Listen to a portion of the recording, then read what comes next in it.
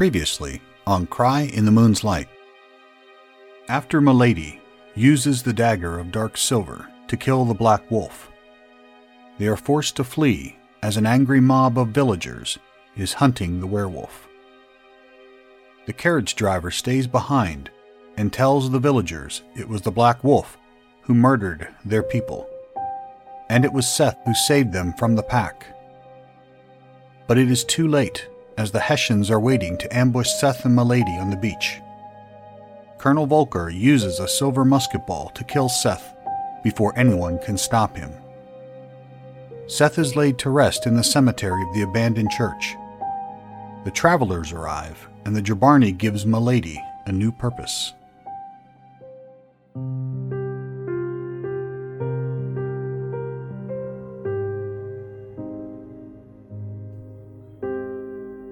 Welcome to A Cry in the Moon's Light. Thank you for joining me. I'm your host, Alan McGill. I'm the author who created this story, and I'll also be your narrator. And now, on with our show. Chapter 14, The Silent Road.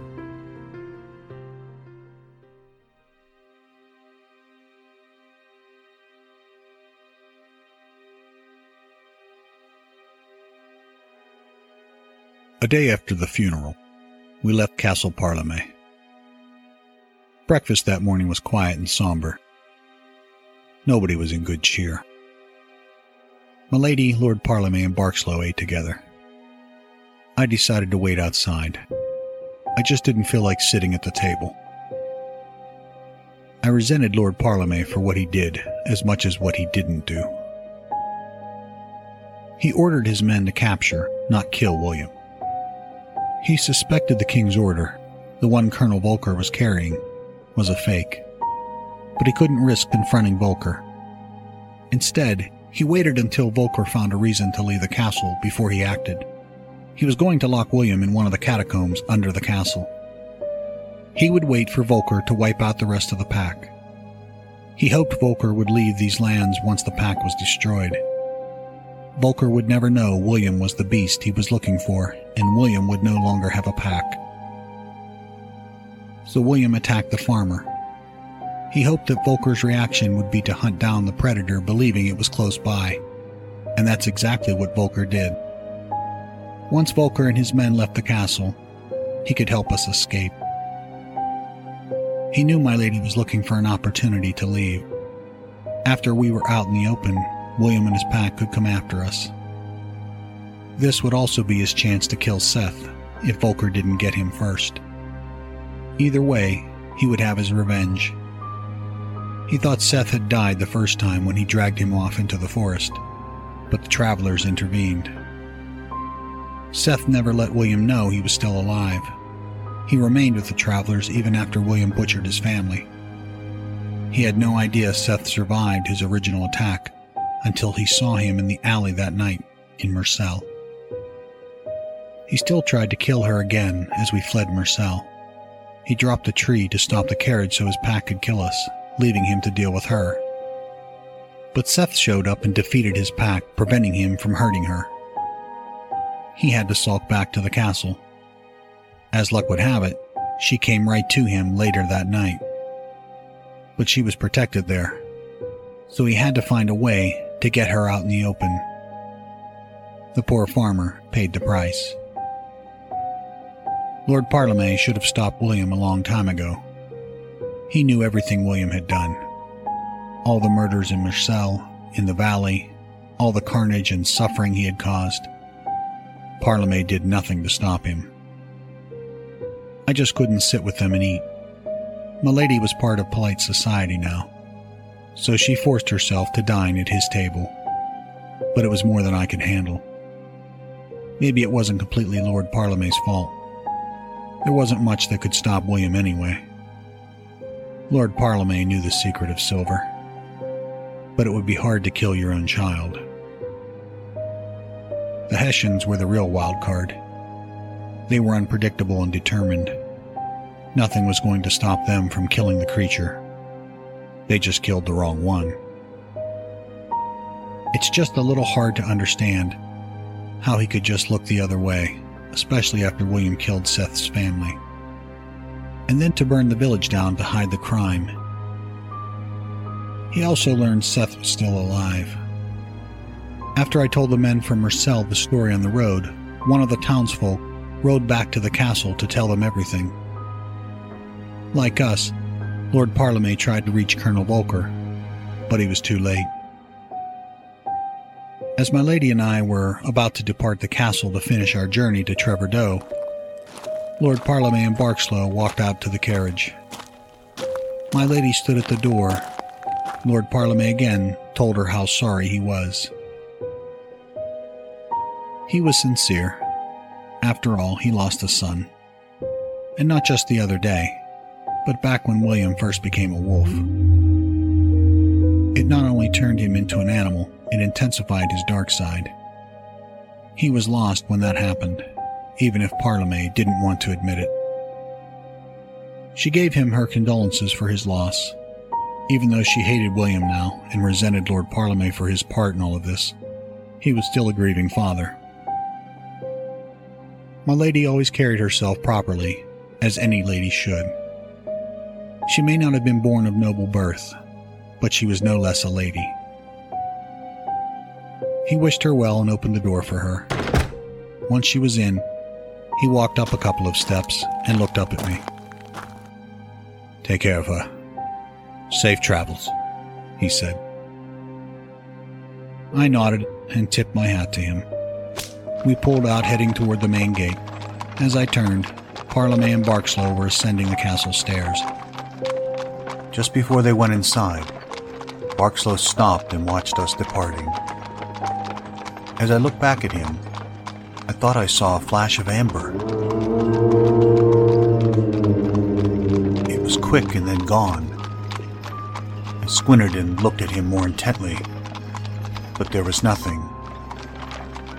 I must have imagined it. But it was like seeing Seth's blue eyes in the forest days ago, when I first picked her up. Just a quick flash and then gone. Barkslow grinned and waved. I raised my hand hesitantly back to him as he disappeared inside the castle. They went inside as the door closed with a loud bang. This was something I didn't know if it was my imagination, paranoia, or something else. I didn't know what to think.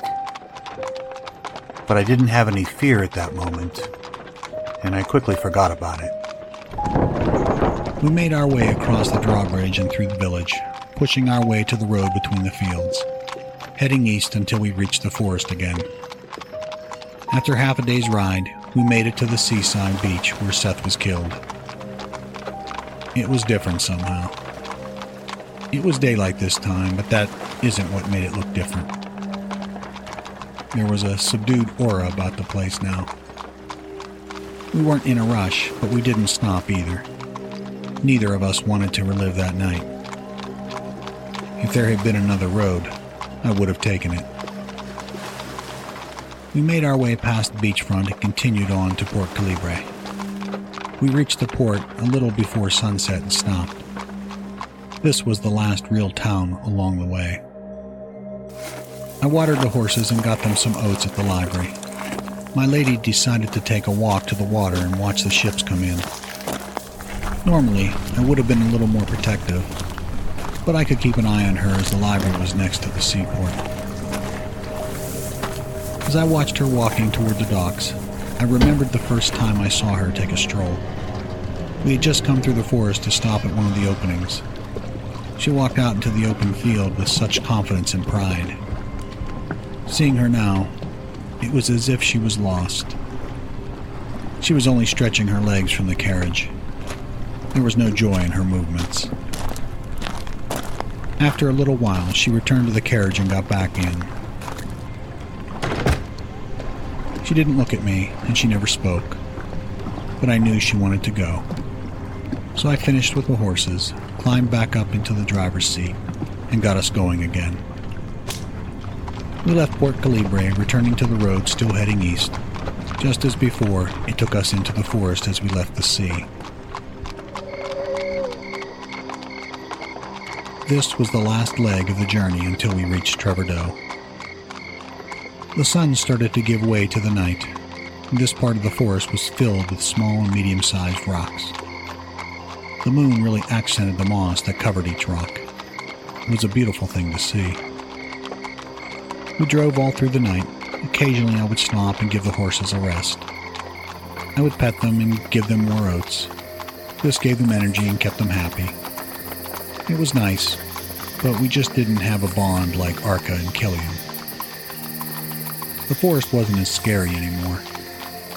The sounds of night became melodic and soothing. Crickets filled the air with their constant chirping, and the frogs' throaty songs carried through the trees.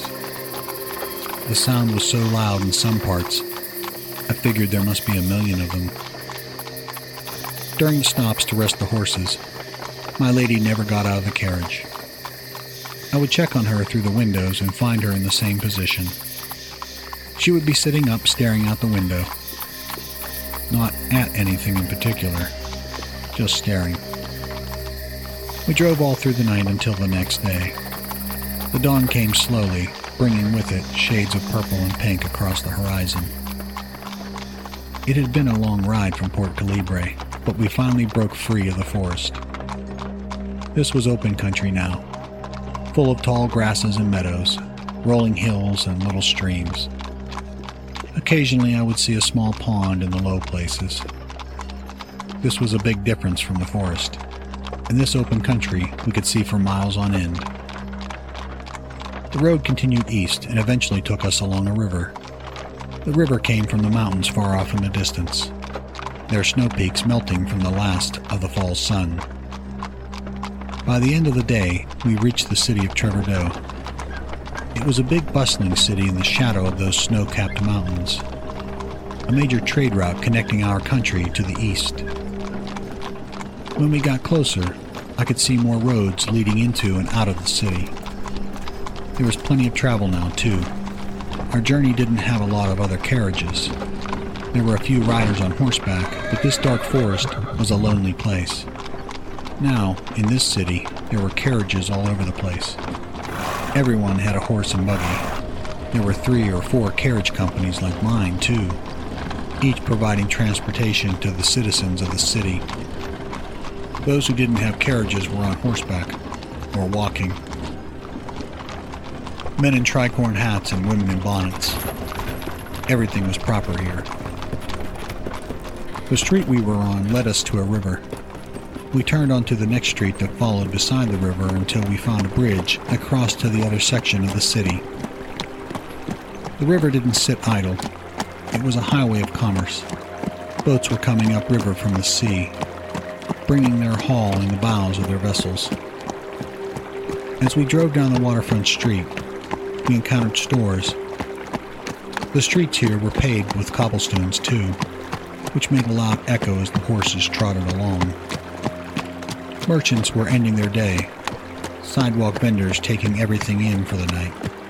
Every now and then, one would stop sweeping long enough to watch us go by. I navigated us through the street to the center of town. From there, we turned back north and across a large stone bridge that spanned the great river. A small village existed on the other side. This section of the city was a little different from the first. Here there were rows of sod houses with straw roofs. The first part of the city was lined with Tudor homes. Those were the wealthier homes. This was the working class section where the peasants lived. Children played in the streets while parents tended large gardens. Many had small barns in the backyard, chickens and other livestock grazing and meandering about. I could smell fresh bread from a local bakery. A butcher shop, already closed for the day, had pigs hanging in the window. Vegetable and fruit markets supplied fresh produce to the neighborhood. I could see a livery at the end of the road.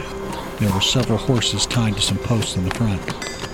A farrier was putting shoes on a few of them. A stable boy was hauling bales of hay inside, trying to finish up for the evening. A local pub was on the corner, the sound of music and festivities coming from inside as we passed. Neighborhood folks coming and going through the front door, each with a look of joy on their face. The road split, with one fork continuing along the side of the river and the other heading up to the mountains. I took the mountain road as my lady directed. We continued to the outskirts of this village until we reached a house near the end of the road. It was a quaint little home, purple flower boxes on every window. Not an expensive home, but well kept and neat. A gate was in the middle of the small fence that lined the yard. Several buggies were parked on the street in front of the house. A small crowd of people were gathered on the porch. There were men and women sitting about and standing, all dressed in black. They watched our approach intently. I pulled up to the front, stopped and set the brake. I hopped down from the driver's seat and opened the carriage door. My lady stepped out wearing her red cape. Lord Parlemy was good enough to have it washed and pressed, so she looked as radiant as the night I picked her up. Her hood was up and she was carrying a handkerchief. I grabbed her bag and held the gate for her. She paused just before she went in. After she gathered herself, she picked her head up and moved her shoulders back, correcting her posture. She strolled through the gate with pride and confidence. I knew she was in pain, but I was the only one that knew why. I shut the gate behind me and carried her bag to the front porch. Several of the people greeted her with a smile and a hug. Her grandmother's condition had worsened. These were the friends and relatives who had come to say their goodbyes. Nobody noticed me as I set her bag down. They hadn't realized I was there, so I turned and headed for the carriage. There was so much I would have liked to have said, but it seemed pointless now. As I looked back to the house, my lady turned her head to look at me. Our eyes met for a moment. She looked to the ground as a tear fell. I knew she cared for her grandmother, but that tear wasn't for her. She was close to her grandmother, and sad that she was sick, but her grandmother was still alive. She would be able to spend some time with her. No, that tear wasn't for her grandmother. I pulled down the street and turned the carriage around, and as the carriage rolled back past the house, I could see in the bedroom window. My lady had entered the room. An elderly woman was lying in a bed with a blanket pulled up to her chin. When the woman saw my lady, her eyes lit up. My lady pulled off her hood and sat at the edge of the bed. She leaned down and gave her grandmother a hug and kiss on the cheek. She held her grandmother's hand as they spoke for the first time in many years. The carriage rolled down the street and past the windows so I could no longer see. I could leave now, as I was no longer needed. She was finally where she needed to be. My heart was heavy, but I was glad to deliver her to her destination. She was able to spend time with a person she truly loved before it was too late, even if it was just for a little while. I guess you could say this applied to Seth too. The entire journey weighed heavy on my soul. I left the neighborhood the way I came in. I went back across the stone bridge and proceeded into the center of the city. I stopped at the town square and looked back at the road that led back to the dark forest. With no intentions of going that way, I continued straight. I left Trevordeau deliberately, taking the canyon road through the mountains. I wasn't going back through the dark forest again. The mountain pass was slow and cold, even colder than the forest. It also took me 3 extra days to reach home. My city wasn't as big as Trevordeau, but it was a welcome sight. I went straight to the company library. The moment I pulled in, my quartermaster was waiting. I had been several days overdue, and he was nervous. Not really for me, but the company property. Stories of a carriage rider having trouble through the dark forest had already made its way back to the city. Some of the stories were really embellished. Others were pretty close to the truth, but none of them mentioned a werewolf. The quartermaster wanted to know every detail. I tried to explain as best I could, but it just didn't come out right. Nothing I said made a lot of sense. When he saw that Arca and Killian were not with me, I was forced to tell him they were dead. It was a little hard to tell him one was killed by a giant black wolf, and the other shot as men were trying to kill a werewolf. So I lied and said they died from a disease that spread through the valley. That was sort of true. He really didn't care why they died. I'm not even sure he believed they were dead. The look he gave me suggested he thought I sold them. As far as he was concerned, I never should have gone through the wild country. So he fired me. I wasn't that upset about losing my job. I grabbed my musket from the driver's seat, then went to my quarters. I grabbed what little stuff I had there and cleared out. After that, I was never able to hold a job for very long. Word travels fast in the courier business. Losing 2 lead horses of Arca and Killian's quality is a career killer. Moving from city to city, I stayed to the northern part of our country, avoiding the areas to the south and especially anywhere near the dark forest. There was always a job cleaning stables. Didn't pay that well, but it was enough for me to get a place to stay and something to eat. If the work was good, I had enough to drink. For a long time, I suffered from nightmares. Sleep became harder to come by. I started to use my supper money to buy ale, and if it was a good week, whiskey. At first it put me to sleep, but that became an excuse and my drinking got worse. I would enter a town, get a job at the stables or some rich folks' farm. Sometimes they would give me a bunk in the barn, and this gave me more money for bread and ale. Didn't take long for me to get fired again and again. It's hard to keep a job when you're drunk all the time. But it was the only thing that numbed the pain. As the months passed, the memories of that journey began to fade. The bodies in the alley, the black wolf, the pack, a werewolf, all started to feel like a story and not something that actually happened. Despite all of that, I never forgot her. If I closed my eyes, I could smell the perfume she wore that first night. That hauntingly sweet, pleasant aroma. The way she glided down the steps of her mansion and got into the carriage. The way her cape flowed dramatically behind her when she walked. Or the memory of her walking through the meadow under the moonlight amongst the flowers. Those were the pleasant moments of the ride. After that, it all started to get worse. It seemed like I was always on edge. Although this was many months ago, I have always been sad for her. But I never forgot her, nor did I forget the story she told.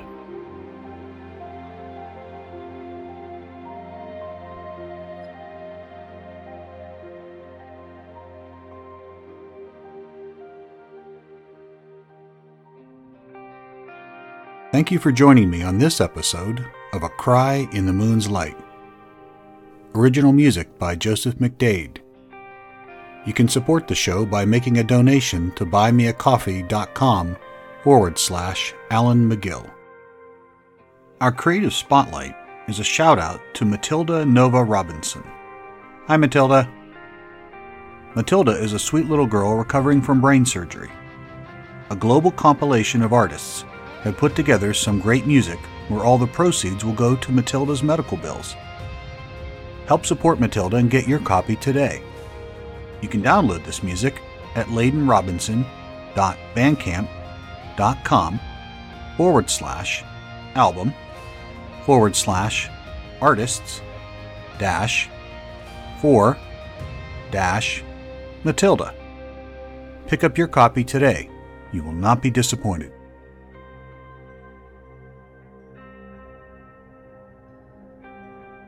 Next time in our final episode. Several months pass. The carriage driver loses his job after the death of his 2 lead horses. Near broke, he finds odd jobs and uses the story of their adventures to get drinks in pubs. But his service is required one more time. What has happened to Milady? What service must the carriage driver now perform? Join us for the conclusion of A Cry in the Moon's Light.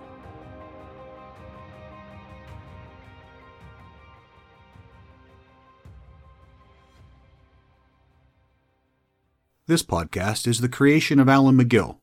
Copyright 2020. All rights reserved.